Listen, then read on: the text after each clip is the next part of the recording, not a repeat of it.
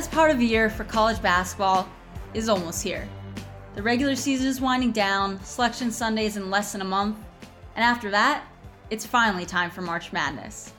Welcome to Beyond the Bracket, a special edition series of a SportsBeat KC podcast that's here to get you ready for the NCAA tournament. I'm Lila Bromberg, and each week I'm going to be bringing on some of the best reporters and columnists from around the country to discuss college hoops. For this first episode, we've got insiders into two of the blue bloods of college basketball, which just so happen to find themselves in very different positions as we approach March Madness, one looking primed for a top seed and the other trying to secure a spot. I'm so excited to be joined by John Clay, who covers the Kentucky Wildcats as a columnist for Lexington Herald-Leader, and C.L. Brown, the North Carolina Tar Heels beat reporter for the News and Observer. Thank you guys so much for hopping on. Thanks for having me. Yeah. We're going to get into a lot today. Excited to have some fun back and forth with you guys and get into everything college basketball. To give everyone at home listening a bit of a rundown, we're going to get into the top 16 reveal from this weekend, talk about some bubble teams, where we're leaning for National Coach of the Year, National Player of the Year. And then we're going to end things with our Final Four picks and games we're most excited to watch this week. But before we get into that, we, of course, kind of have to get into what happened on Sunday with Juwan Howard post-game after the Wisconsin game, getting into it there with Greg Gard, and then ended up putting hands on an assistant coach after there was, at the end of the game, Juwan Howard decided to press with, the team down double digits. Greg Gard called a timeout, which he was not a fan of, and explained that was kind of what started a lot of this. Obviously, different tensions boiling up for Michigan this year, not having the year they expected. I mean, for you guys, what was your reaction, whether you saw it live or just hearing about that and seeing it back? Yeah, my initial reaction was first surprise CBS stayed with the coverage. You know how quick they can fade out, especially when they have another event. And the credits were already popping up and everything. And I just thought it was going to be a done deal. And I was glad they stayed with it. But obviously, I think both head coaches acted a little bit childish in this situation. I mean, on Wisconsin part, you're up 14, having a 10-second violation isn't going to lose you the game or give Michigan some kind of momentum where they're going to come back. So I don't really understand the timeout in that situation.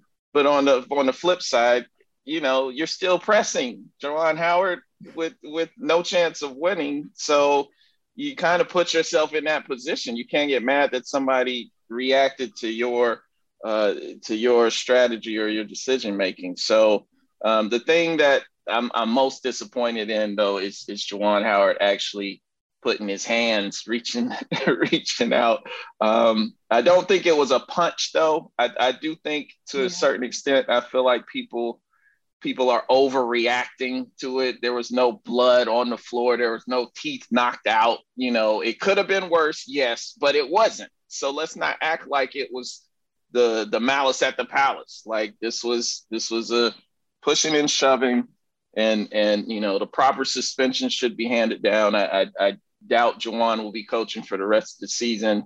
I think Greg Gard is even subject to maybe a 1-game suspension, because if he just lets Juwan say, I'll remember that, and keep walking in the line, we don't have any of this either. So you can't, no matter if you were quote unquote trying to explain something, you can't grab somebody who's already angry and try and stop him. Like that just led to all of this. So yes, it's a black mark right now for college basketball, but let's all keep it in perspective. It wasn't as bad as some people are making it out to be. Yeah, I mean, I agree with that. But I do think that, you can't be doing that. These are supposed to be your two coaches. You're supposed to be in charge. You're supposed to be, examples for their players and for young men. I think we kind of lose sight sometimes, about the winning and losing and the money involved and championships and so forth, that primarily what they're supposed to be doing is setting a good example and coaching their players. Juwan was obviously upset when Gard called the timeout. If you looked at his facial reaction on the Michigan sidelines, and he kind of made some gestures about he was obviously upset. And if you notice, he walked away. He didn't get immediately in the handshake line. It looked like he walked away, and then he was toward the end of the line. Then he said what he said to Gard, and Gard tried to stop him, I guess, to explain. I guess Gard thought he was going to explain why he did it. And then it escalated from there. But you can't be whether it was a slap or a hit or just trying to move the guy away, you can't be doing that. And I agree with CL. He at the very least, he needs to be suspended for the rest of the season. And I agree with CL. Probably Greg Gard needs to have some sort of punishment as well. He could have just shaken. They did have kind of a quick handshake there before it erupted. Shake his hand and go on and leave it at that. I didn't really have a problem with Gard calling timeout. As his explanation, he said he had his subs in the game. He was trying to reset the 10 seconds, get a play for them to get the ball in bounds. But I agree with CL. If they get a 10-second violation, it's not going to affect the outcome of the game. But I do think, Juwan Howard, I think it's a fireable offense. I'm not saying they should fire him, but I think you could make a case if he is fired. But I think at least he needs to be suspended for the rest of the season. The other thing, too, with Juwan is this is not the first time this has happened. Not as far as punching somebody or laying his hands on somebody, but obviously with Mark Turgeon last year at Maryland, where he was upset and had to be held back and was ejected from the game. So, we'll see what happens. But I do think he needs to be gone at least for the rest of the season. Yeah, I was covering that Maryland game last year when that happened. A lot of that drama kind of started because Hunter Dickinson had, been saying that Maryland didn't recruit him when he did, and it kind of became this whole narrative. And so to me at the time, that very felt like something that was kind of, there was a lot kind of underlying in thinking he was defending a player, and just a lot of drama that had kind of been boiling between those two programs for weeks. So, I mean, seeing this felt very different to me in terms of just the, reaction and everything like that. But, I think it's interesting what you guys mentioned of the possibility of him being suspended for the rest of the season. We're recording this on Monday. You guys are probably listening to this at home Tuesday or later in the week. So something could have come out by then. But I mean, you just look at his fall from Michigan, of where they were ranked at the start of the season, looking prime, like he was going to lead them back to a Final Four. That was the expectation there. And now to this, I mean, they went into this game on the bubble trying to fight for a spot after having a resurgence as of late. And you get suspended now, you don't have your coach, you have all this happen. I mean, you'd probably think that the season's, we'll see what happens, but it seems like the season, is probably done for them in some capacity at this point. And just really, I think one of the most disappointing teams in the country right now, if you look at what their preseason expectations were to now. So, yeah, no doubt about it. And I'm sure that leads to frustration. Juwan's had a lot of frustration towards the end of the year. And then to lose, obviously, that was a big game yesterday, Wisconsin. If they could have beaten Wisconsin there in Madison, that would have been a huge win for them as far as their NCAA chances. So I'm sure that frustration, as well. But, they're supposed to be the adults in the room, these guys. They're supposed to be setting an example. And, to me, there's just no excuse for how frustrated you are. There's no excuse for that. Kind of a side note to this is there are a lot of North Carolina fans pulling for Michigan because that could be another quad one win for them. Carolina only has one, and that came on the road at Virginia Tech on Saturday. And so with some of their wins, they were kind of fluctuating here. They were quad one on one day, and then they come back and lose. And then like after losing to Wisconsin, they fell back out of quad one. So if Juwan Howard isn't there for the rest of the season, I think it's safe to say Carolina won't have that to count as a quad one victory. Right. And I'm so excited to get your thoughts on the bubble and this season of North Carolina. Before we get into that, though, I have to get your guys' reaction to this first reveal of the projected top 16 seeds. For a quick rundown before we get into our thoughts, Gonzaga is the number 1 overall seed at the moment, followed by Auburn, Arizona, and Kansas as other number 1s. Baylor started at the 2 seed line, followed by Kentucky, Purdue, and Duke. Villanova was the first 3 seed, the 9 overall seed, followed by Texas Tech, Tennessee, and Illinois. Then Wisconsin has the number 13 overall to kick off the 4 seed line, with UCLA, Providence, and Texas after that. Of course, all of this is subject to change, and, we'll get into everything there, but it's also worth noting, in the times we've had the reveal at this point of the season, 3 of the 1 seeds on that day have gone on to be 1 seeds on Selection Sunday. And 3 of the teams included in this top 16 lost over the weekend: Auburn, Tennessee, and Texas, which we'll break down following this. But, and then, some teams cut it close. But first, what do you guys think of where everything fell with the seeding? I guess, John, I'll get your thoughts first, because I was a bit surprised to see Baylor ahead of Kentucky and some other things there. What did you think of where Kentucky was and just the overall seeding?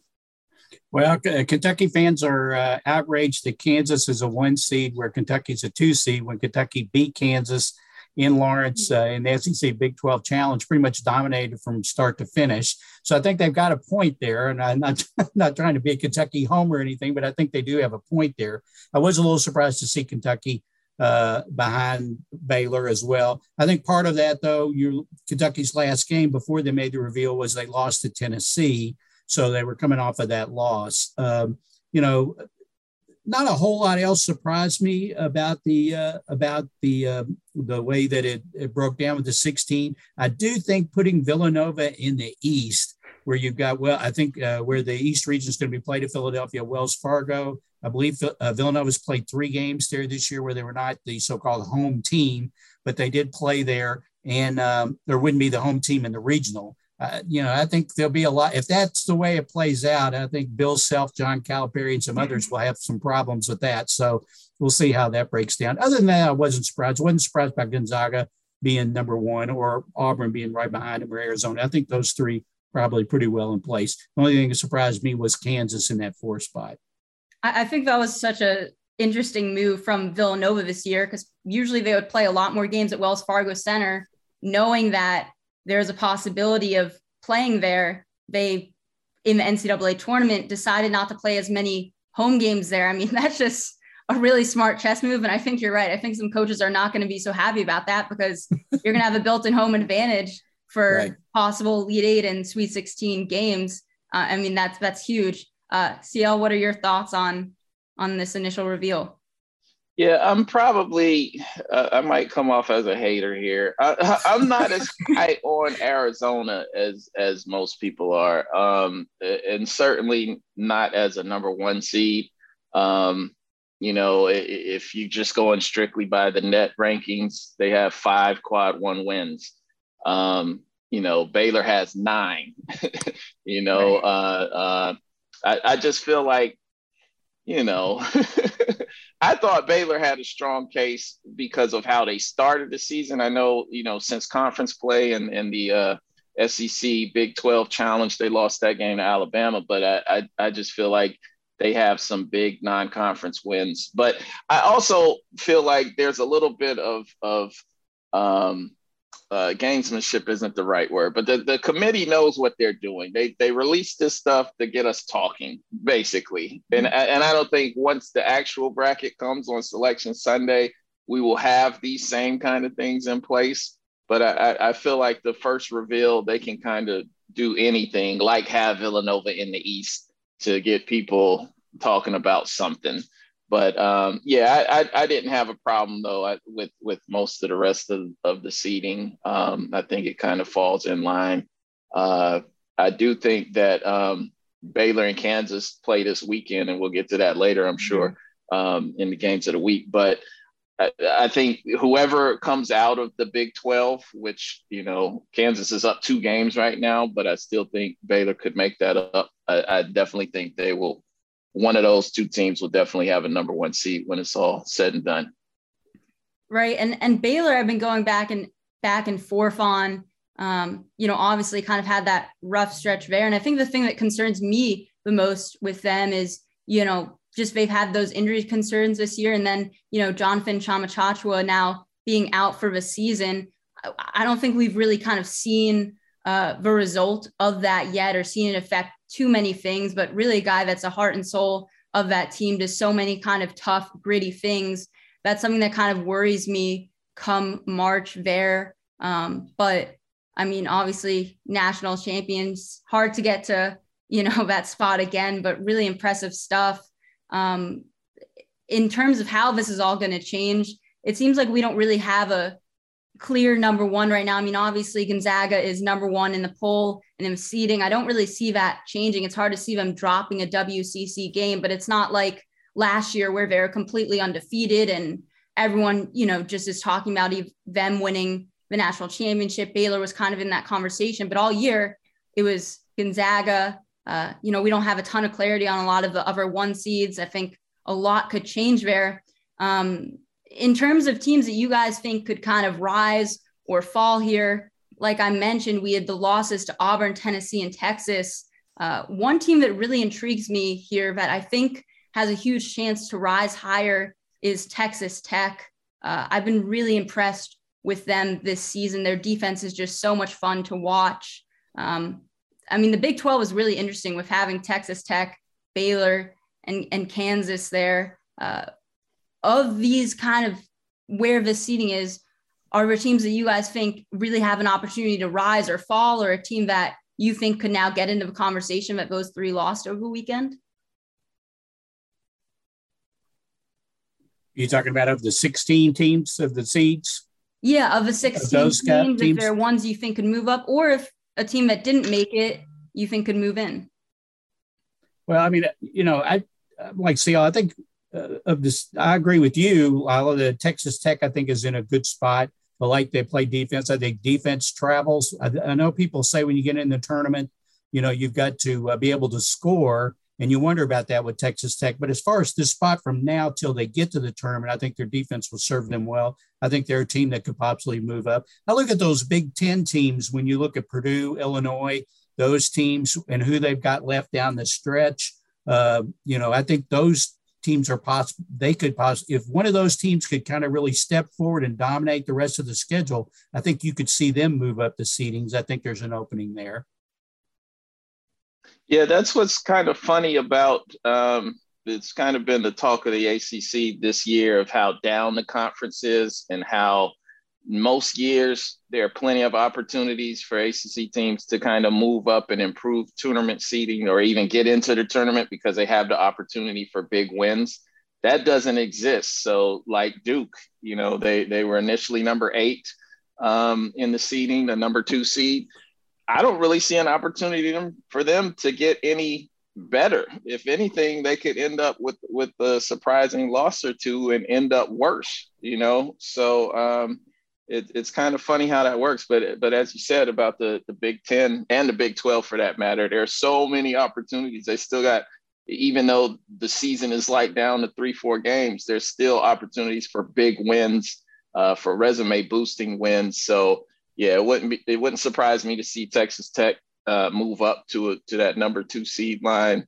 Wouldn't surprise me to see a Kentucky move up to the number 1 seed line in the SEC. So it's still, as short as the season is and the regular season left, there's still a lot of games to be played, And you bring up a, interesting point that I really wanted to get your thoughts on with the ACC this year. It seemed like last year was kind of a down year as well, and just the league has not kind of been at that same level. You've really seen some dominance from the Big 12 and Big 10 in recent years. SEC is, starting to just have a lot more teams in contention as well.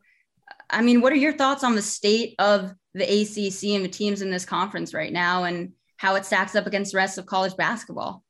Yeah, well, shameless plug. I actually did a story on it a couple of weeks ago. It really just comes down to talent. This isn't the level of talent that the ACC is used to having. It's been down.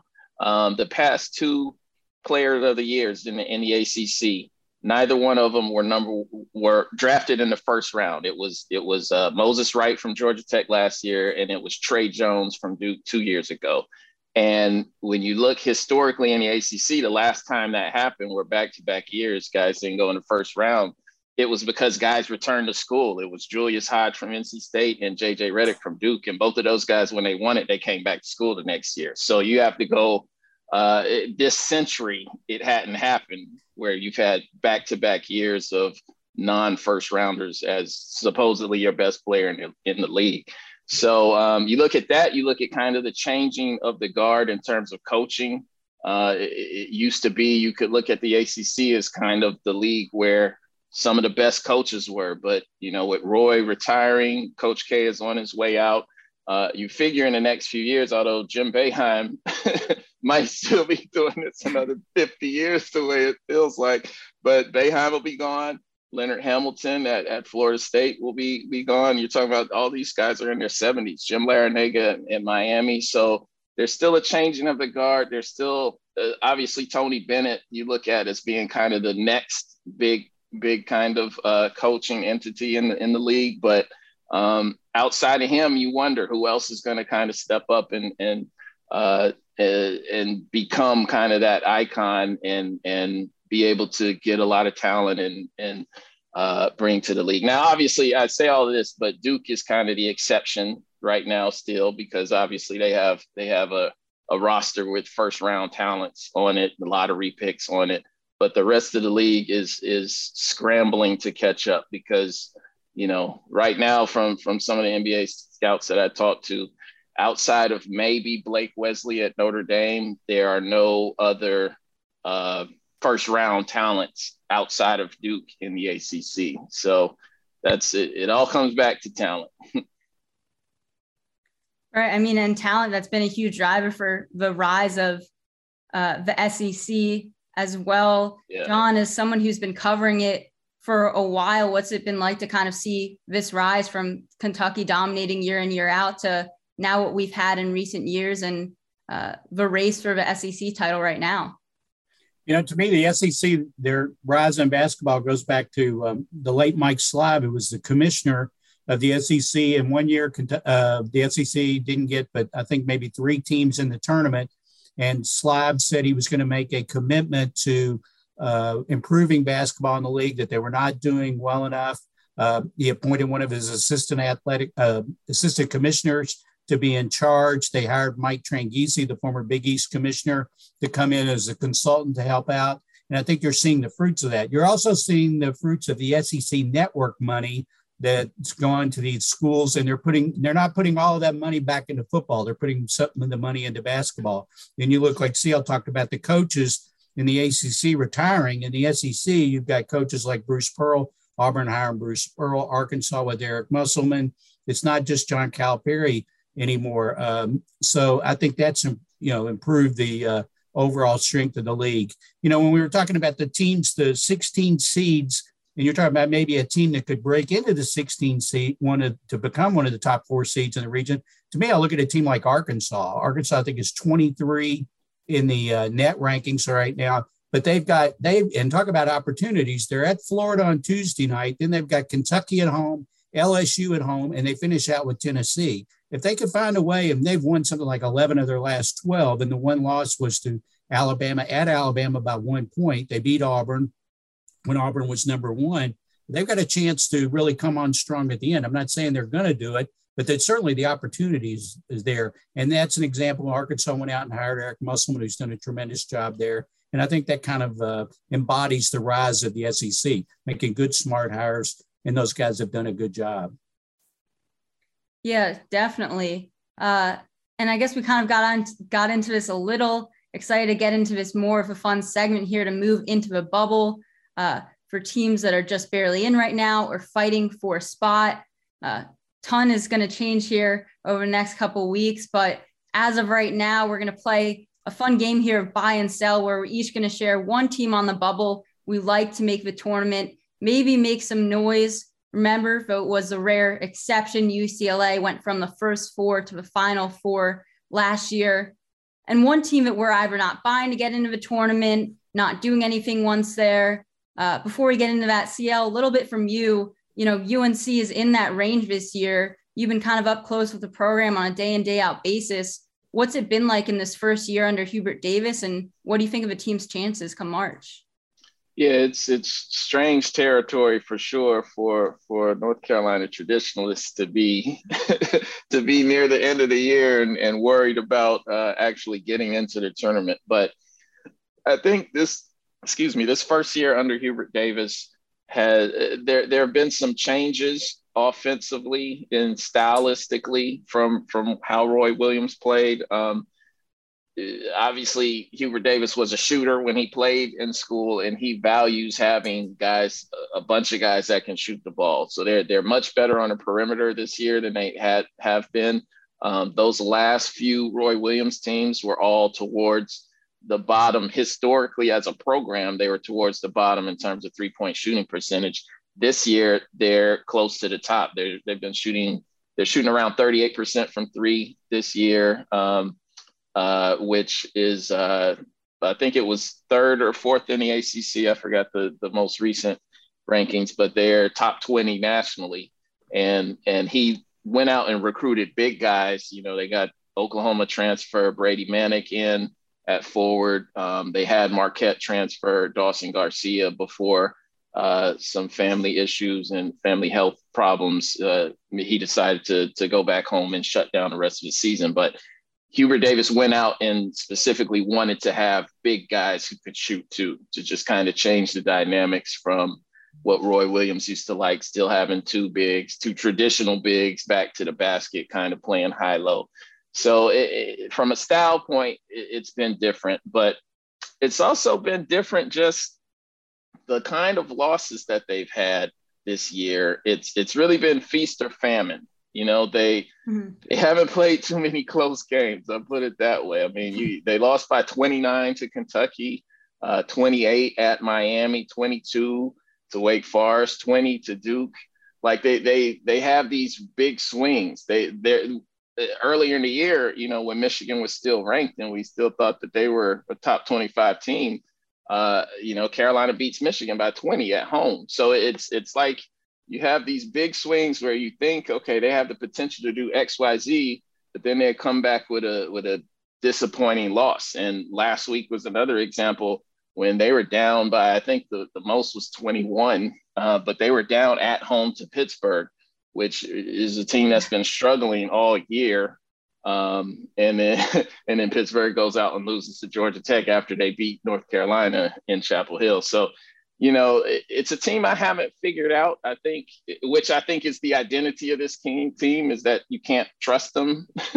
You know, they have the potential where they could beat anybody or lose to anybody. So it's kind of been an up and down year for sure, but it's just kind of been a hard team to figure out. Do you see them making the tournament? I mean, we mentioned kind of not a lot of opportunities in the ACC. Do you think they're going to be able to get in there on Selection Sunday? I do still think they're going to get in. I think Saturday's win at Virginia Tech was huge for them. That was a legitimate quad one win. And I wanted to see how they were going to rebound from such a disappointment last Wednesday against Pittsburgh to lose that game.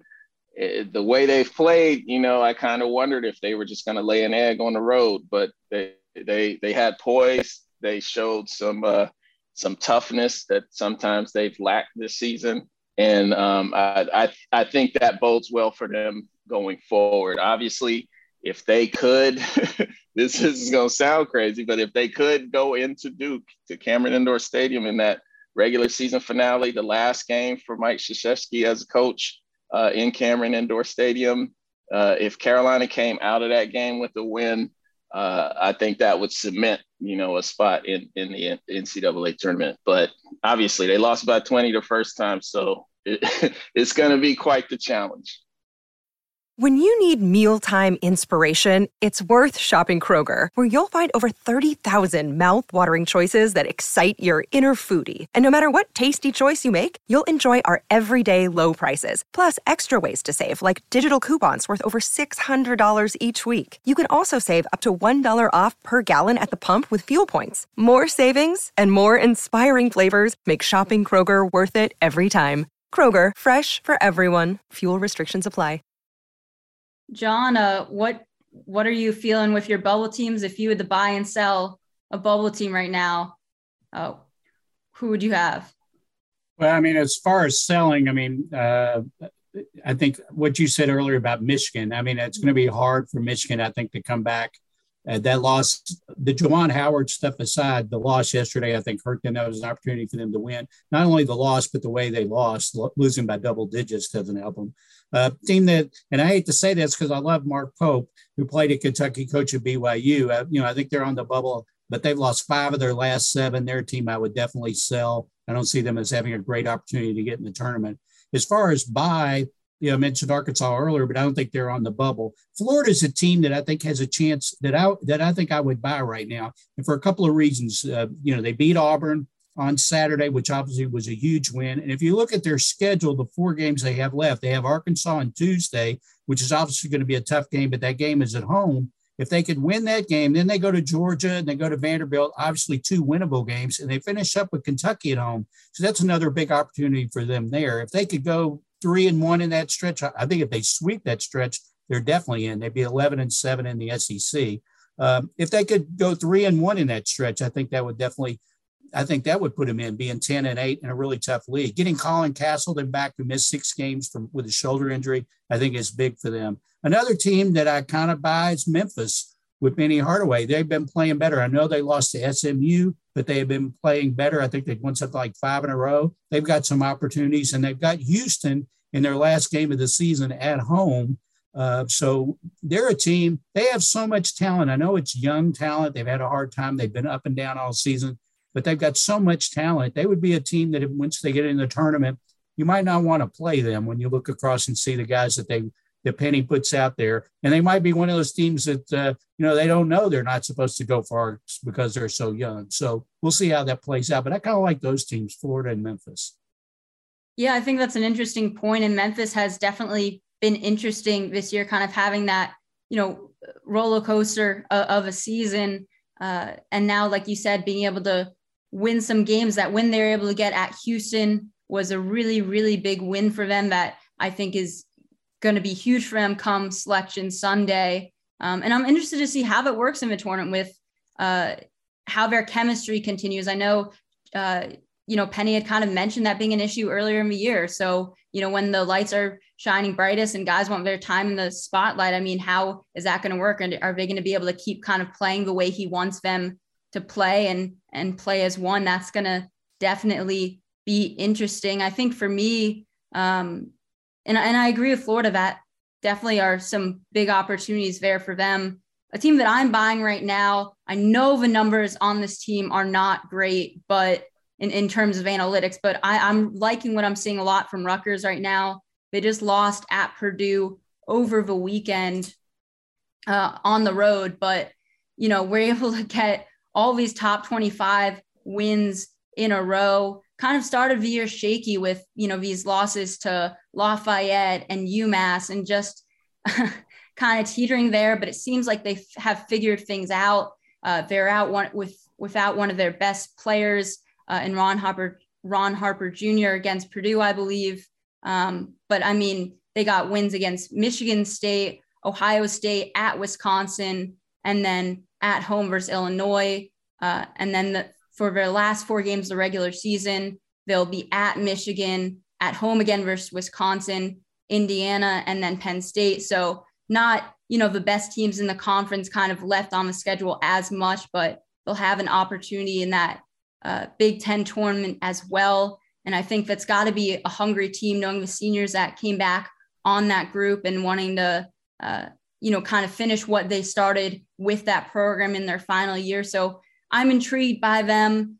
Defense right now is top 50 in the country. The offense obviously has to do a lot better, and that'll be a big factor there. So, but I mean, the amount of quad 1 wins that they have right now, not many teams are up there with them. It's kind of interesting.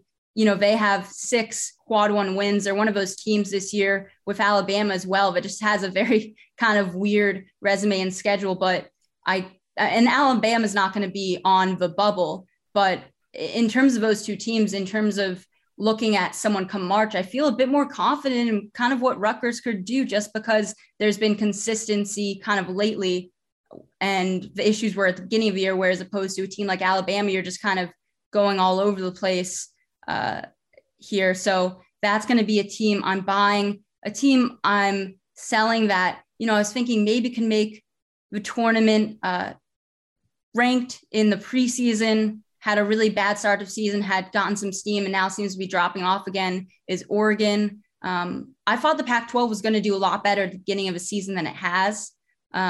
You've got Arizona and UCLA, but I thought you might see some more from USC, from Oregon, and just that loss that they just had at Arizona. Didn't love a lot of things I saw there, especially on that final possession. Obviously, that's just one game, but I think with losing that game on the road, and just because the Pac-12 isn't as strong as it kind of seemed at the beginning of the season, not as many opportunities there to get into the tournament. I don't know about you guys, but whenever I hear Rutgers, all I can hear is Jim Valvano's classic speech, and he's talking about imitating Lombardi, and it's your religion, your family, and Rutgers basketball. But you make a good point about them. I do think it's crazy how this is what I think. This is my problem with the net rankings. Is I feel like it doesn't take into account. There's no way to quantify how a team improves over the course of the season. So yeah, they started out kind of stumbling, but they're definitely on a roll. They had what'd you say, four wins against ranked teams, as an unranked team. I don't know the history of that, but I don't think there have been too many teams that have pulled that off as an unranked team. I agree with you in terms of Oregon. That's who I had down as a team I wanted to sell. There's a lot of teams I want to sell on the bubble, but yeah, they getting swept by Arizona State didn't help. And I think the way they close out, they still have tough games against UCLA and USC remaining. I don't think they get it done. One of the teams I wanted to buy, though, was Creighton in the Big East. They've got a 5-game winning streak going. 6 of their last 7 they've won. And they've got a couple of big opportunities to improve their resume. It's going to be tough, definitely, but they have a shot at Providence on Saturday, and then they have UConn at home as 2 of the last 4 games that they close out. They already beat UConn once in stores, so I think they've got their momentum going, and they're headed in the right direction. Yeah, the Big East has definitely been interesting to see kind of that resurgence for them this year. Kind of had a down year last year, and you've always had kind of Villanova at the top there, and now you're kind of seeing some movement. Obviously, Providence doing great things. Marquette is playing really well under Shaka Smart. That's been a huge surprise team for me. I remember doing an article when I was working for Sports Illustrated over the summer of kind of looking at teams that were impacted by draft decisions and transfer decisions. And I mean, they just lost everyone. They brought back Justin Lewis, who has just had an incredible year, jump in his sophomore season, but really didn't have much coming back, went out into the transfer portal, got a lot of good guys, and is really getting them to, play some interesting basketball with, his defensive style has always been so good. I covered Daryl Morcell at Maryland. I had a feeling whatever team he was going to go to, he was going to make a big impact on, just as kind of a glue guy. And that kind of brings us into coaches of the year. Shaka Smart is on that list from Marquette. So is Ed Cooley. Really quick here, guys. I mean, if you had to pick a coach of the year right now, or a couple that are on your mind, who would they be? Well, like you mentioned, I think Ed Cooley has to be way up there with the job that he's done at Providence this year.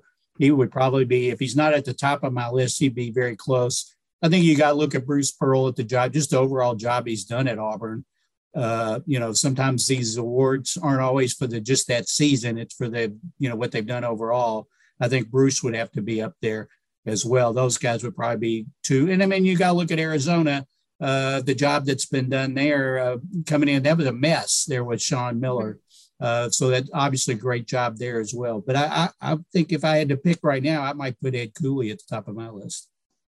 Oh, Yeah, I agree with your list, John. I would add Mark Adams from Texas Tech, Yeah, good kind pick. of Yeah, coming in after Chris Beard, and the timing of it too. From my memory, I don't have this written down or anything, but I feel like it was just it seemed like Chris Beard left after his buyout went down. Like he waited a little bit longer, even though he knew he was going, and which has caused some of the animosity, it seems like, between Texas Tech and Texas. Well, it's more from Texas Tech feeling like they've been spurned or whatever. But yeah, I think he's just done a fantastic job at a program that historically, I mean, let's be honest, there's no real reason why Texas Tech should be a good basketball program. There's no inherent advantages that they have. And, for him to have them, as one of the top 4 seeds in the reveal, as the number 3 seed, and certainly playing well heading into March, I think he would probably be my selection right now. Yeah, that's you great. guys. Another thing about, didn't interrupt, but the great thing I think about him is he's a guy who's an older guy who finally got his chance to be a head coach, had a great reputation as an assistant and what he'd done, before that. And he's a legend in Texas basketball circles. And to finally get his chance to be a head coach at Division I level, a Power 5 team, and do such a great job, I think he's definitely worthy as well. Yeah. Yeah, he was a guy. I point out too that list. Providence beat them, so yeah, if that matters, info. Right. Yeah, I mean, and you just look at the job he's done there. Really had to go out on the transfer market and get everyone. You had so many guys on that team there. He brought back kind of 3 significant guys there, but for the most part, he went out in the transfer portal, and you look at a lot of the guys he got, and I mean, they're not like from these power programs. He really went out and found these kind of, diamonds in the rough. You hear stories of a lot of these guys, just the different levels they've had to climb up across college basketball, and the way that he gets his team to play. I mean, you watch them, and that defense is just ridiculous with how they hound opponents, how in sync that teams play. And I really see them giving a lot of teams trouble.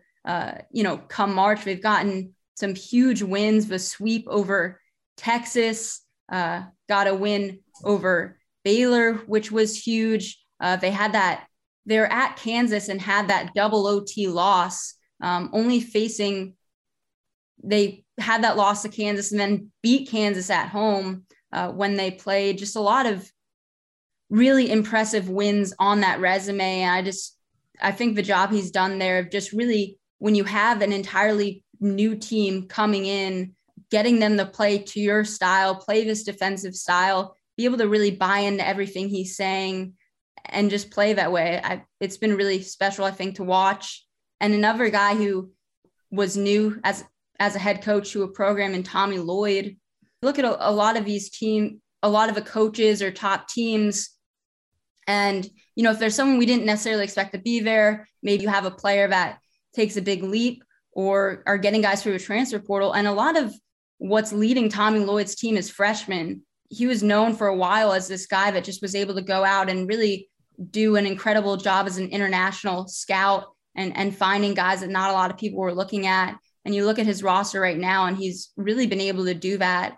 I'm interested to see what they are able to do come March, because I'm not fully sold on them yet, but definitely been an impressive job there. And then Ed Cooley for Providence, another big surprise there. And I've loved the way that they've shown him with his teams kind of late in games and huddles, how he gets all those guys to rally and kind of be able to finish out those close games. I think that's a really big determiner of being a good coach, is how you get your team to finish games. And that's been really awesome to see there.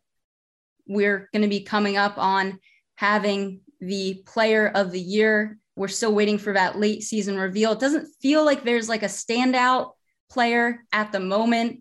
There's definitely been a lot of guys that I think are in that conversation. Oscar Tshiebwe, John Clay, I think is going to be my top pick there right now. And I know it's for a lot of other people. What do you think of what he's doing right now and how he stacks up in that conversation? I mean, I'm probably a little biased from the standpoint that I get to see him in every game. He's just been so consistent. I mean, I think he had his 21st double-double on Saturday in the win over Alabama. And he leads the nation in rebounding. He's been much better offensively than we thought coming in. We've heard, and what we've seen in West Virginia, okay, he's going to be an improvement over what they had in the past. He's a good rebounder. He's going to be a good guy in the middle, but he's been better offensively, and he's gotten better as the years gone along. He's developed a jump shot. I think there are a lot of other worthy candidates out there.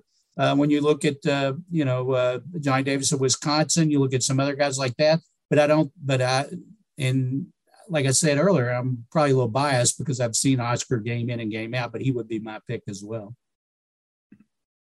Yeah, it's funny. I was going to make this point about Coach of the Year. Like, it's almost like sometimes we vote based on expectations when somebody, to me, like John Calipari, who, I don't know what he's got to do to get some of the coaches at the quote unquote top have to do to get voted for this. But to me, the job he's done this year might be his best job at Kentucky because of the amount of transfers, like Oscar coming in, Kellen Grady, Wheeler. It's not just that he's got 5 top 10, the top 10 freshmen from the year, and he rolls the ball out and, they win a bunch of games. Not that he's ever just rolled the ball out anyway, but you know what I mean? He doesn't have that elite talent that Kentucky has had during his tenure, where on paper, they're already better than the opponent that they're playing. Like this team, he's had to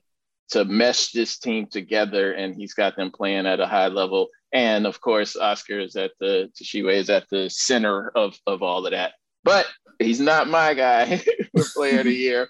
I will take all generic name leader Johnny Davis as my guy. He's had one game where he hadn't scored double digits this year. And the rest of them, he just makes splash plays. He scores when all the defense is geared up to stopping him. He still comes through with big buckets. And he's been consistent, with it this season. I just feel like he came out of nowhere. He wouldn't have been the guy that even on the Wisconsin roster, he wasn't the guy that I necessarily expected to make this kind of jump from last year to this year. But he's been impressive all year. I think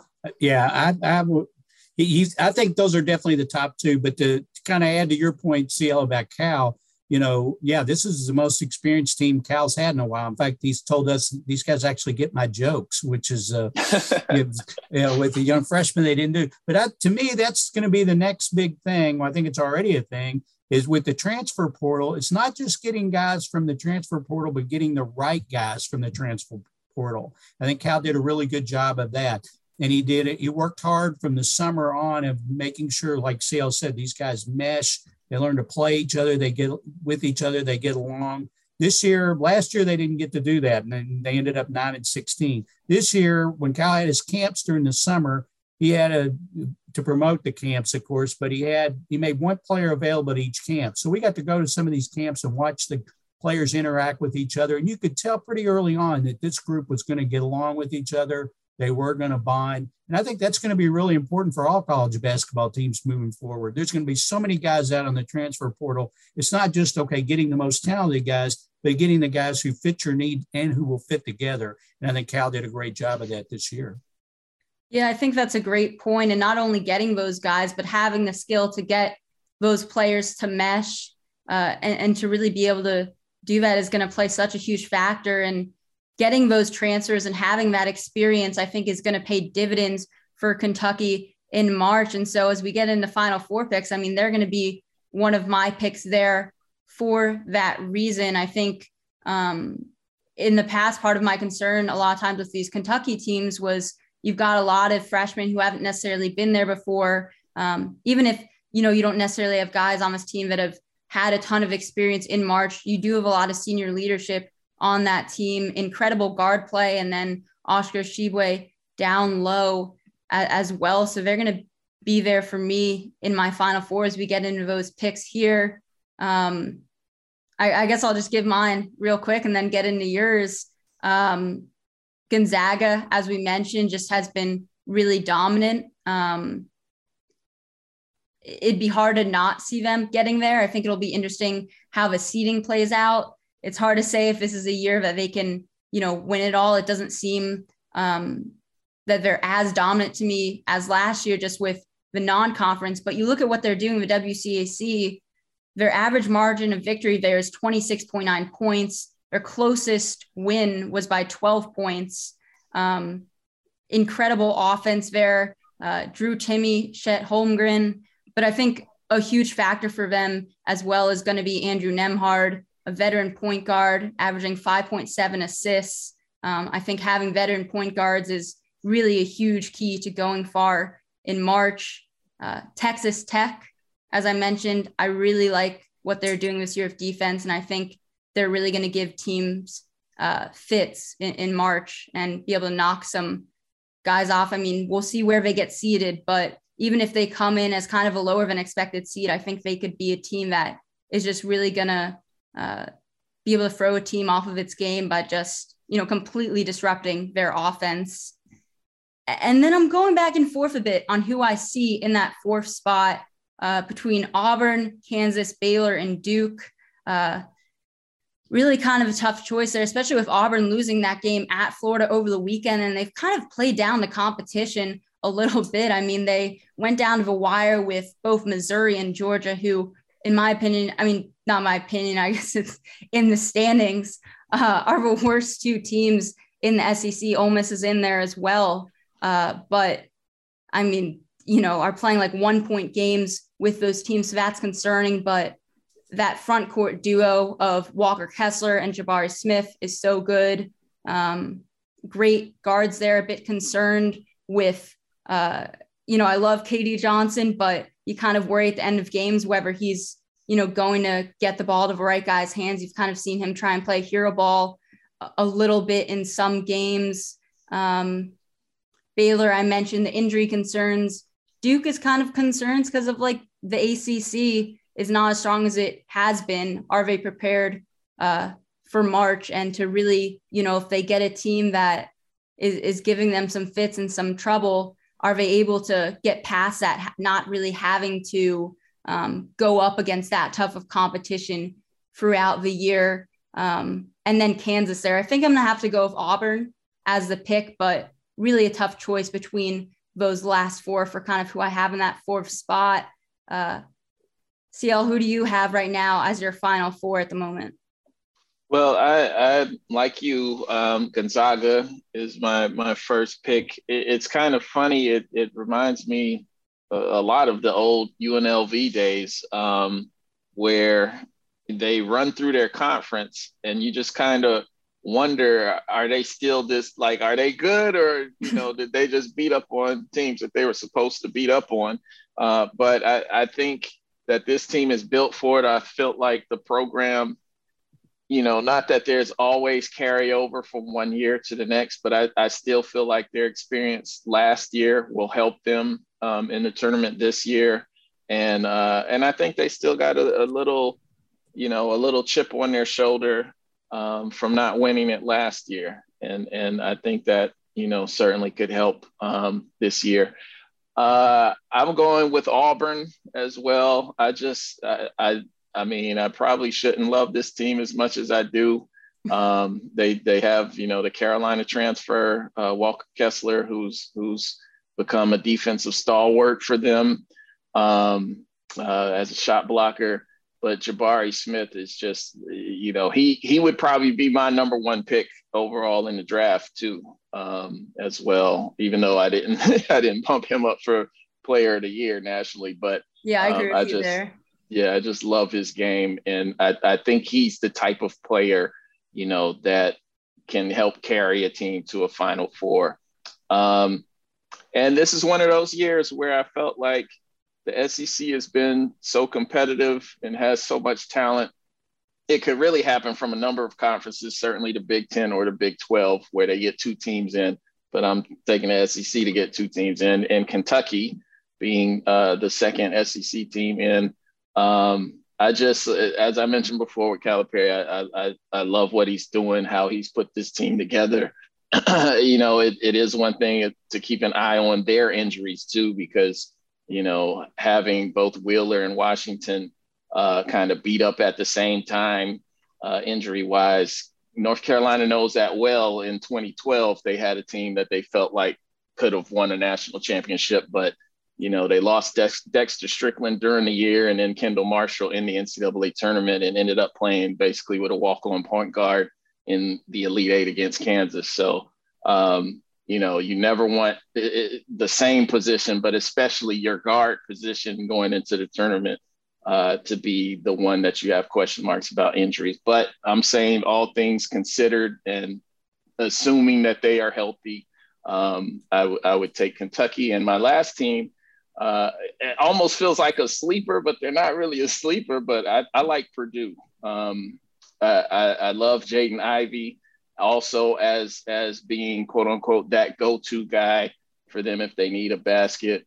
Trevion Williams coming off the bench for them. Not many people have a 1-2 front court punch like Purdue with Zach Edey and Trevion Williams, and so I just like the way that they play. Sasha Stefanovic is also a guy who can get hot from three and light it up. So I like the balance that they have. The question that I have about them is defensively, they probably aren't as tough as typical Matt Painter teams have been in the past, but you also got to stop them. They can just outscore you. So that's my fourth team. Yeah, Purdue's very interesting there. Because you look at their defense, 115th in the country right now in adjusted efficiency. You've never had a team win the national championship in the Ken Pom era dating back to 2001, 2002, that's rated lower than 22. So I'm really interested to see what happens there if they can get that defense together down the stretch, because I agree with everything you said there. Jaden Ivey is a really great player. They've got a lot of guys there that could get hot at any point. They've got a lot of size that could give teams trouble as well. But interested to see if they are able to figure out that defense. John, what are you thinking for your Final Four picks?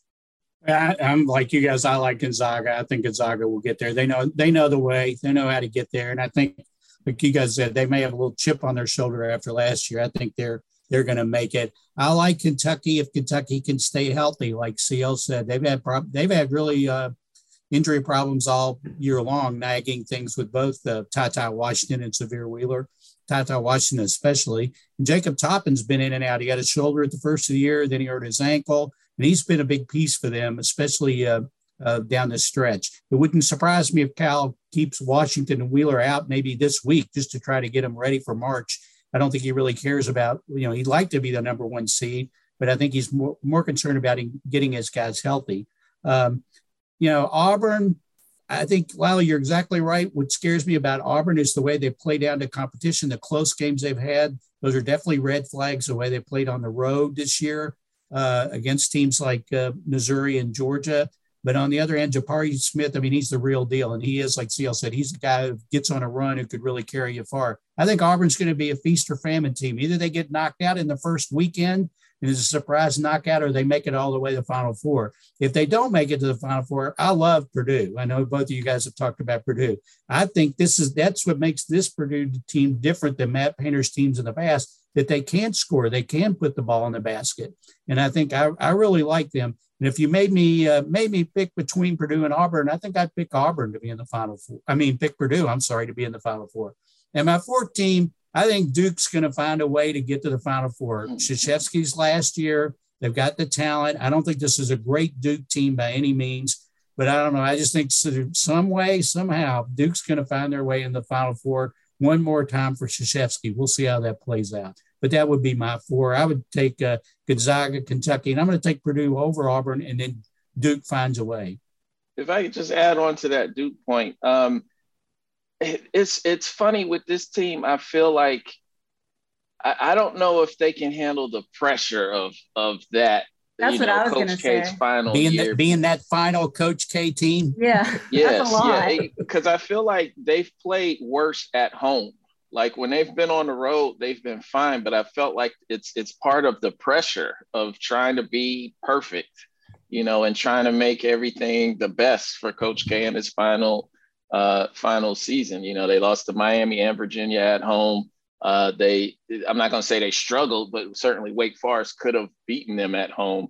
And then for this finale against North Carolina, I almost, if Carolina wouldn't have lost to Pittsburgh, I probably would take them in that game, certainly in Vegas in getting some points, because I just feel like, I don't know, man. I think this isn't a veteran team. It's not guys who have been through things and can kind of navigate it. And that rivalry game in and of itself, you can kind of like hyperventilate before the ball is ever tipped and kind of lose a mental edge. So I feel like, I don't know. I don't know that they come out and play free in that final game. Now, who knows which version of Carolina shows up. So, but that's kind of what's keeping me from being more on Duke's bandwagon, because I do like their talent, but I don't know. That's a lot to ask these kids to try and send Coach K out on top. Yeah, that was exactly my thinking of kind of being on the edge with them for a Final Four as well. That's just, it's so much pressure, and it's going to be talked about throughout the tournament. Especially as a young team, that's a lot of weight on your shoulders. I think even if they were to kind of get to a Final Four, I think as you get kind of further in the tournament for that team is kind of as that's going to get even tougher.